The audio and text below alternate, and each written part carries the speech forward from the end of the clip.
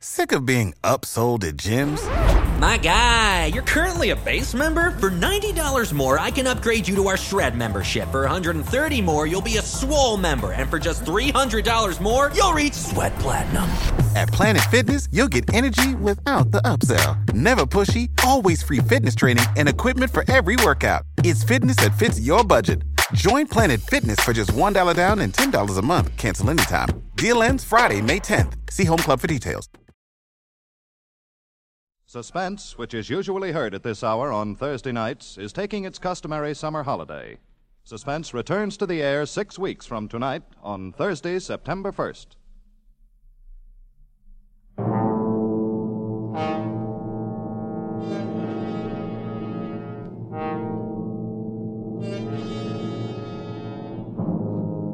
You are hanging by your fingertips on the sheer face of an icy cliff, suspended 1,000 feet above instant death, with your strength running out and with no chance for escape.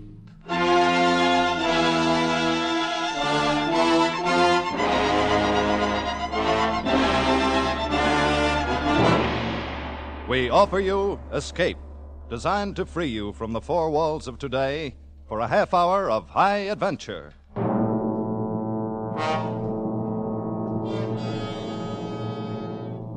Tonight, we escape to the cold loneliness of a glacier high in the Swiss Alps, and to a man who learned much about death, as C.E. Montague tells it in his famous story, Action.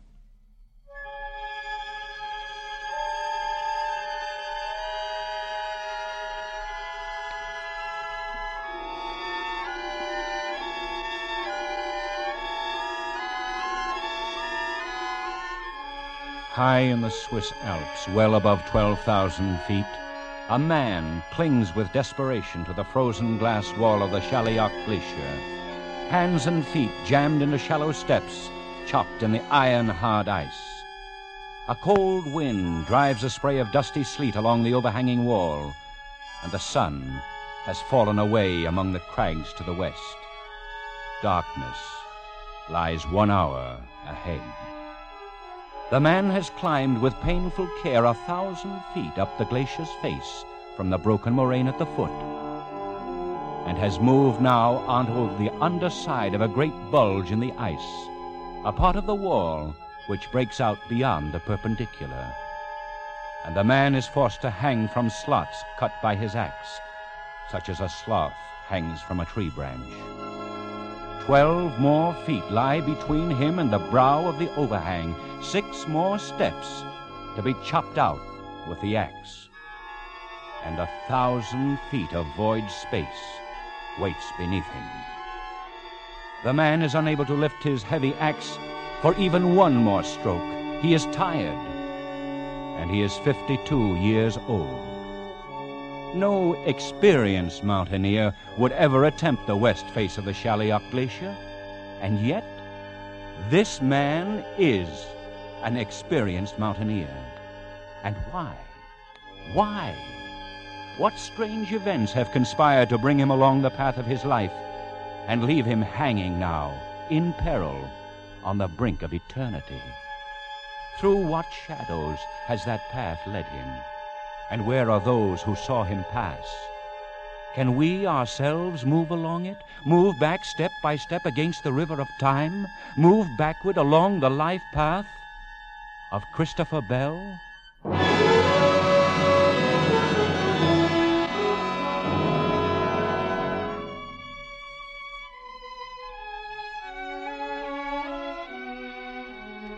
My name is Jean Vajour. I'm a guide for all the mountain trails on the Weisshorn and the Schalihorn. I talked with Mr. Bell this morning as he was leaving the village. Though, of course, at the time I did not know that was his name. The season is over, you understand. Winter will come in another week or two, and most all the visitors are gone. So, you see, I was very surprised to hear a stranger call out to me in English. Hello there. Which of these paths takes me to the foot of the Schalioch? The one on the left. But you will find no chimney there, sir. One arrives very soon at the glacier and can go no farther. Except, of course, to climb up it. The glacier? But that is impossible. It has never been done. Of course not. It's never been tried. But there is not anyone who would be so foolish, monsieur. No, it isn't that. There are plenty of foolish people in the world. But even they hold on to their margin of safety. Margin of safety? Yes. The difference between the point where a man thinks he's reached his limit and the point where that limit really is. I'm afraid I do not understand this. All right, take a mountaineer such as yourself. Uh-huh. You look at a slope and you estimate the effort needed to climb it. Yes? Then you estimate your own endurance. And if there isn't a good size safety factor, just don't make the climb. But it would be foolish not to do so. I dare say. Oh, it's all tied up in the fear of death. You take that out of a man for one instant, there's no telling what he might be able to do, or what limit he might reach. Well, and how should a man lose that fear? He can't. He can't lose it. It has to be done for him, by things outside.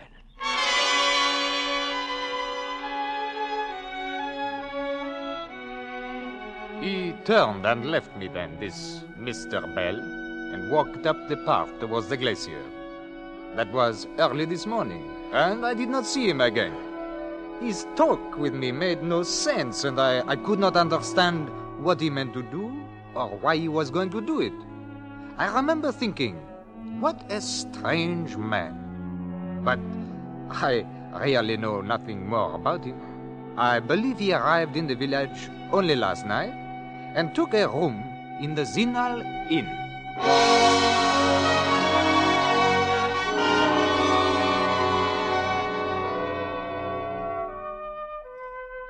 My name is Greta de Gaspar, and I am staying out the week here in Zinal to close up the inn for the winter.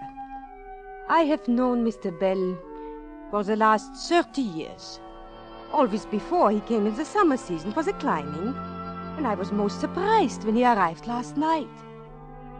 I opened one of the rooms and I found something for him to eat, and then later we sat and talked in front of the fire in the big empty lounge. Now, this is very good coffee, Madame Gaspar. Thank you, Mr. Bell. Had you let me know you were coming, I would have had everything ready for you, just like all the other times. Like all the other times. Now, this one's a little different, Madame Gaspar. You might call it a special visit. Oh, it is all so different now from the old days. Then it was you and your madame would come here, and it was Gaspar and I. And the summers seemed to last forever. I thought everything would last forever when she was alive. Now I'm really alone in the world. As am I. And it is not good to be alone. It gives one no reason for living. But there may be stronger reasons for not wanting to live. Is there something troubling you, Mr. Bell? No, not now. There may have been, but not now. Well, I shall be leaving quite early in the morning for a climb, so I think I'll go on to bed. Good night, Madame Gaspar. Mr. Bell left the inn this morning before I wakened, and I have not seen him again. I have never known him to act so strange before. I have no idea what the reason is or what he may be planning to do, but I am sure something is troubling him. Perhaps it may be something connected with his business in London.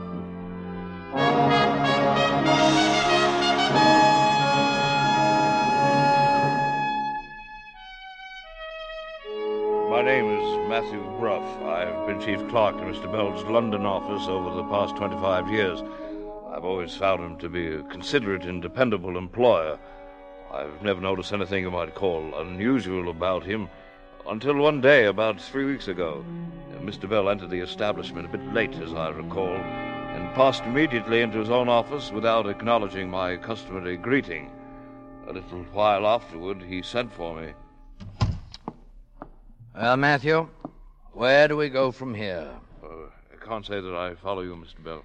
I mean the company's on a steady footing, so if we use our heads at all, we don't stand much chance of losing anything. Yes, our position is quite secure. On the other hand, we can't expect to do any more growing. We're through expanding. Now on, it's merely a matter of operation. Most enviable conditions, sir. Is it? There's nothing more to look forward to, nothing more to work for. So, where do we go from here? Sir, Matthew, I'm putting you in charge of the business, turning it over to you effective this week. Mr. Bell, you can't possibly mean that. Oh, yes, I've just decided. But what are you going to do, sir? I'm taking a trip. I'm going to Switzerland, maybe do a little mountain climbing. Oh, well, then at least it's only temporary, just for whatever time you're gone. Yes, that's right. For whatever time I'm gone. Just for whatever time I'm gone.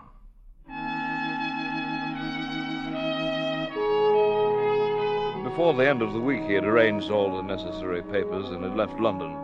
I haven't heard a word from him since, though I presume he's somewhere in Switzerland. Actually, however, I haven't the faintest idea where Mr. Bell may be right at this moment.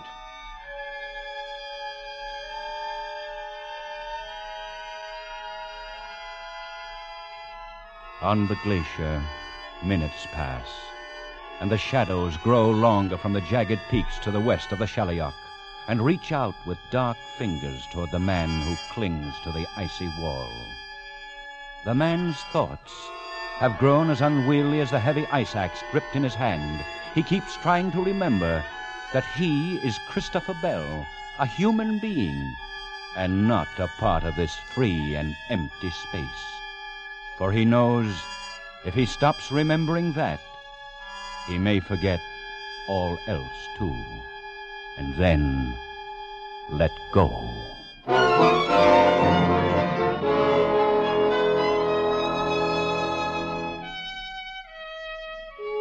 There's been no reason for trying to locate Mr. Bell, since nothing of any importance has occurred during these 3 weeks.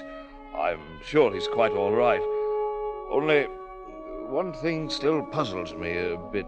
The remarkable change in him on that morning 3 weeks ago. I'd never heard him talk like that before. And whatever the reason for it, I'm quite sure it was something that happened that morning before he came to the office.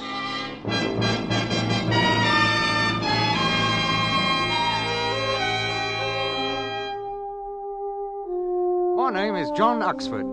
I've been a conductor on the Westminster route for some 14 years now. And during all that time, Mr. Bell has been a daily passenger of mine on the early morning inbound run. As I recall it, the first time anything you might say, well, out of the way ever happened between us was one morning about 3 weeks ago. I saw Mr. Bell waiting at the usual place, so I signalled the driver to a stop. Good morning. Good morning, Mr. Bell. I'll be right there. Yeah, now let me come down and help you up, sir. No, I'll make it. If you'll just take my arm, Mr. Huxford. My arm, please. But I have taken it, Mr. Bell. Oh, yes, of course. I'm sorry. Up we go. There we are, sir. Oh, thank you. I had a bit of a shock this morning. I'm quite all right now. Well, if it's all right now, then it's fine, I'd say. You take hold of that strap there now. Oh, yes, of course. Oh, just a moment. I have the fare here somewhere. Oh, yes, here you are. Thank you, sir. No, thank you. Well, I don't quite understand what you mean, sir. Mr. Huxford, have you ever had anyone take your arm and help you up a flight of steps? No, and I might say I hope the day never comes when I... I'm sorry, sir. Not at all. Thank you, Mr. Huxford. Thank you very much. I don't rightly know what was wrong with him, though it's certain that something was. As I haven't seen him for nearly 3 weeks now. I can't imagine what it might have been that happened to him that morning before he got on the bus.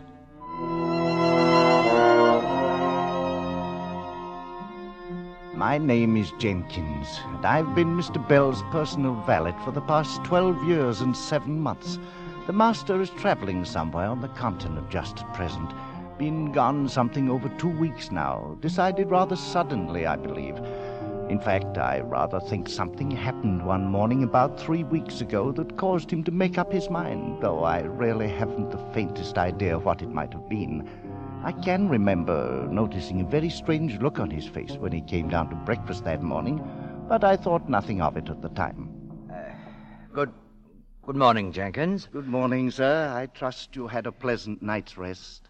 Oh, yes, I did. Thanks, Jenkins. You'll be having the usual orange juice, toast? No. I want nothing except some coffee. Very well, sir. I'll bring it right away.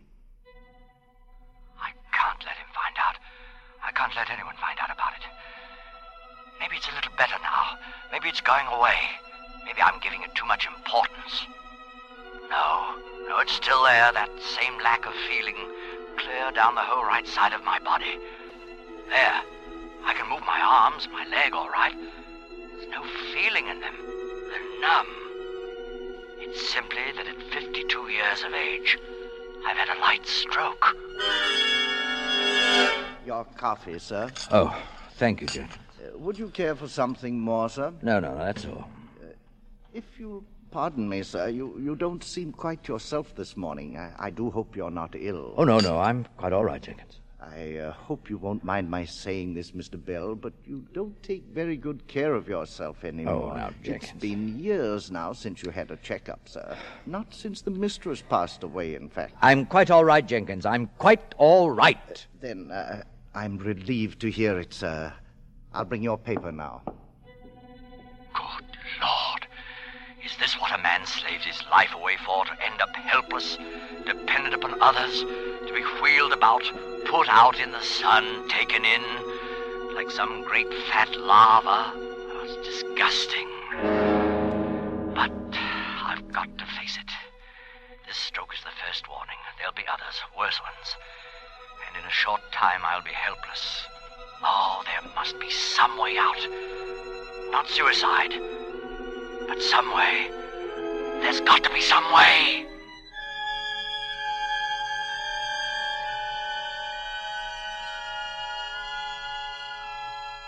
The icy wall hardens into cold, vitreous steel as the dusk-born shadows chill its surface.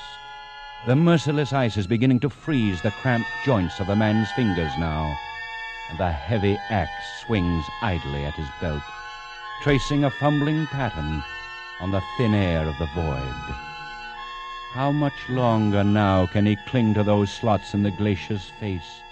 How much longer does he have to live? 30 seconds? A minute?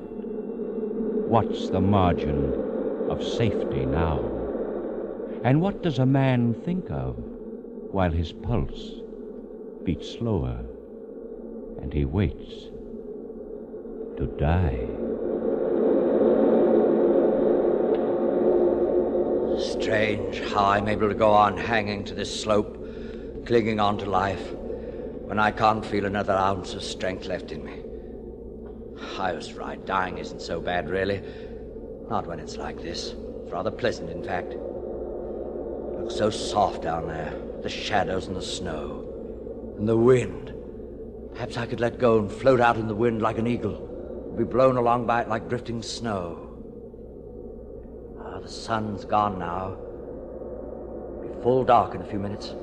Maybe I can hold on that long, till everything is dark, even the snow and the ice. Who knows? Perhaps I'll watch the sunrise tomorrow and set again. And even beyond... Oh, no. I can't last even one full minute longer. I'm through. I'm finished. I can't even last a half minute. Chips of ice sliding over the edge. Funny how a glacier sheds off that way. And I suppose the difference in temperature between day and... Wait. An ice axe. That was an axe. No other sound in the world like it. Fell from up above the overhang there. There must be somebody up there on the slopes, coming down from the top. There is. Wait, that's 5, 6, 7, 8, 9, 10.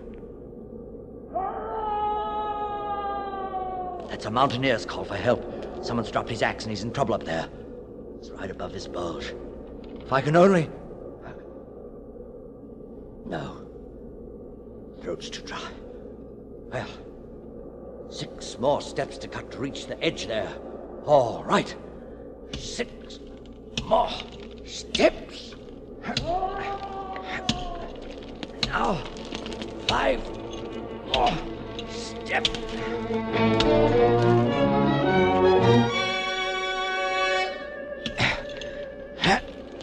Just about does it. The last step. Hey, cut the rope and let me go. There's no use in both of us going. Good Lord. It's a woman. Hold on there. I'll be with you in a minute. Hey, somebody's coming. There's someone down here. Now, over the edge.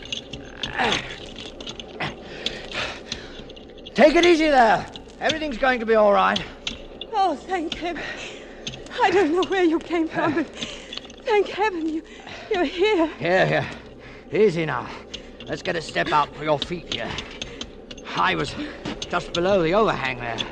Heard the fellow up above call out. He's got quite a voice on him. It's my husband. Oh, please, hurry. Easy now. Have a step out here in a second. You can put your feet on it. You get your breath. Then we'll tackle the slope. There now.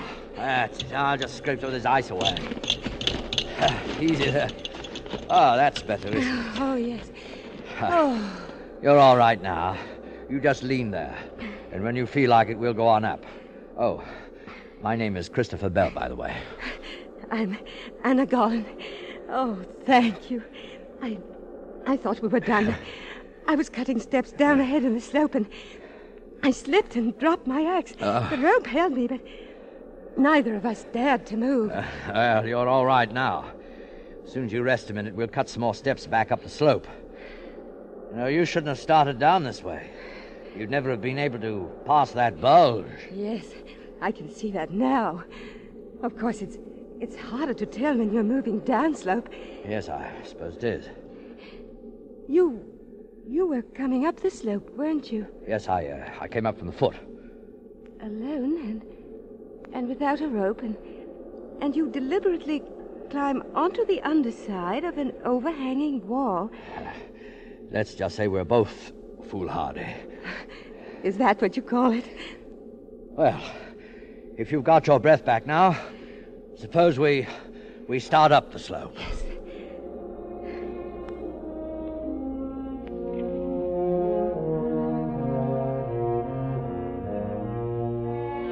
My name is Theodore Gollin, and I am the husband of the woman who slipped and fell on the wall of the glacier. I'm a physician, formerly of Harley Street, London. I've practiced in Paris for several years now.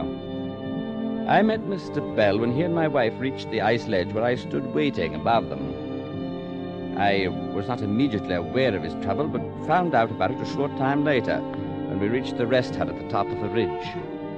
While my wife heated water for tea at the far side of the room, Bell and I fell into a much more personal conversation than strangers normally do. This sometimes happens when people have been very close to death.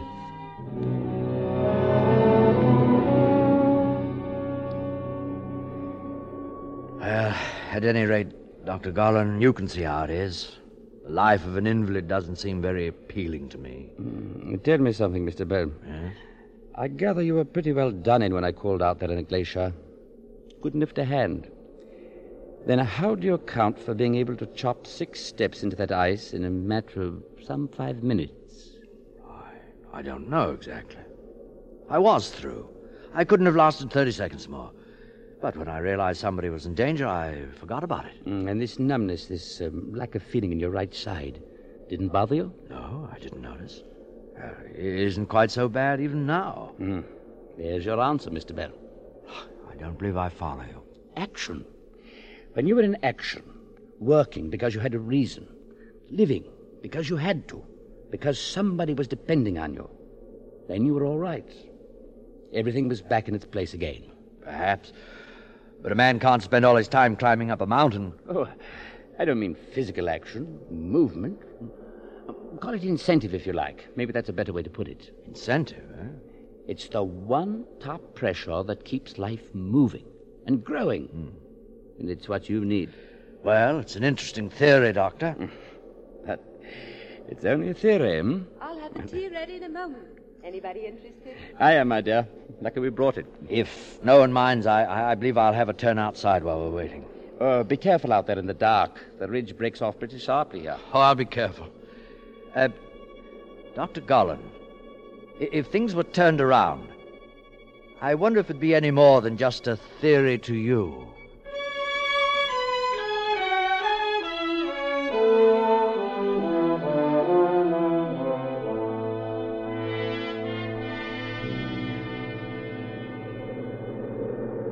Mr. Bell, where are you? I'm over here, Mrs. Gollan. Beautiful, isn't it? With the stars so clear and bright. Yes. Well, there won't be many more clear nights before the winter storms. It would be a shame to give it up, you and I. What do you mean? I've got to say this quickly. We're not the kind to commit suicide, you and I. What? You deliberately climbed into a dead end out on that glacier. And I did the same thing. I went ahead and I picked the route down that slope. Sure. No, wait. In 30 seconds, I would have cut myself loose from that rope. Oh, we went to an awful lot of trouble so we wouldn't have to call it suicide. You? Why? I have a brain condition. There's no point in going into it, but it's incurable. Sooner or later, at any moment, I shall go blind. Oh, no. My husband doesn't know about it, and I don't want him to know. I'll make a bargain with you. What sort of bargain? I'm not brave, really. To go on living, I need something to cling to. I need to know all the time that there's someone else with courage, too. Mr. Bell, I'll go on living if you will. I'd say you're amazingly brave. If I were, I could do it alone, without having to make myself dependent on you and on your courage. That sort of thing would work both ways. I wouldn't dare let you down. Nor could I you. Do you want to make that bargain? Shall we go on living, Mr. Bell? As I said before, I am Dr. Theodore Gollan. And I met Mr. Bell some 3 hours ago on the Shalioch Glacier. At the moment, he's outside the hut a few yards away, talking to my wife. I can hear the sound of their voices, but I can't make out the words. However, I know what they're talking about and what his answer will be. My wife and I discussed that before she went to join him. You may have heard of my wife, incidentally, though it would likely have been under the stage name she uses in the Paris theater. You see, she's quite a talented actress.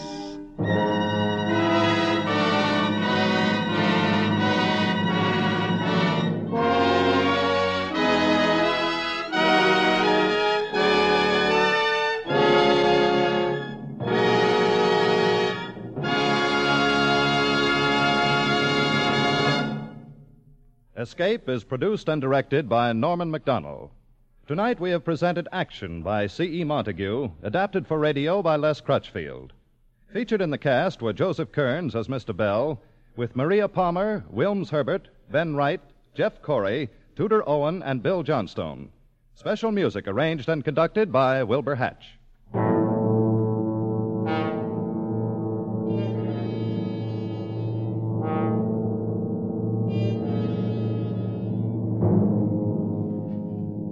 Next week, you are trapped in the native quarter of Mozambique, with the police closing in on you, while at your feet lie 2 dead men, and standing beside you is a sultry girl who offers you escape.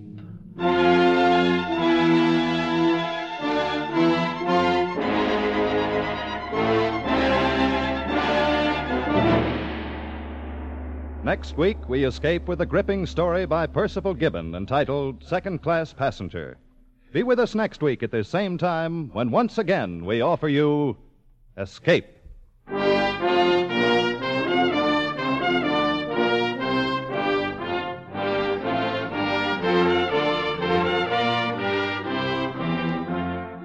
And now stay tuned for Casey, crime photographer, to hear the story of Durable Dennis. It'll be along in just a few moments on most of these same CBS stations. This is Tip Corning speaking.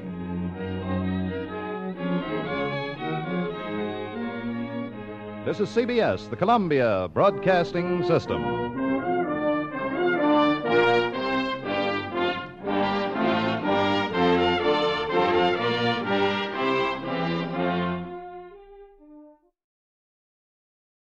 Save big money at Menards. Let the fresh air in and keep the bugs out with replacement screen for your doors and windows from Adforce. It's easy to install, durable against the elements, and comes in a variety of types to suit your needs. Repair your screens today with a roll of replacement screen on sale through May 5th. And check out more great deals happening now in our weekly flyer on Menards.com. Save big money at Menards. When you need mealtime inspiration, it's worth shopping Kroger, where you'll find over 30,000 mouth-watering choices that excite your inner foodie. And no matter what tasty choice you make, you'll enjoy our everyday low prices, plus extra ways to save, like digital coupons worth over $600 each week. You can also save up to $1 off per gallon at the pump with fuel points. More savings and more inspiring flavors make shopping Kroger worth it every time. Kroger, fresh for everyone. Fuel restrictions apply.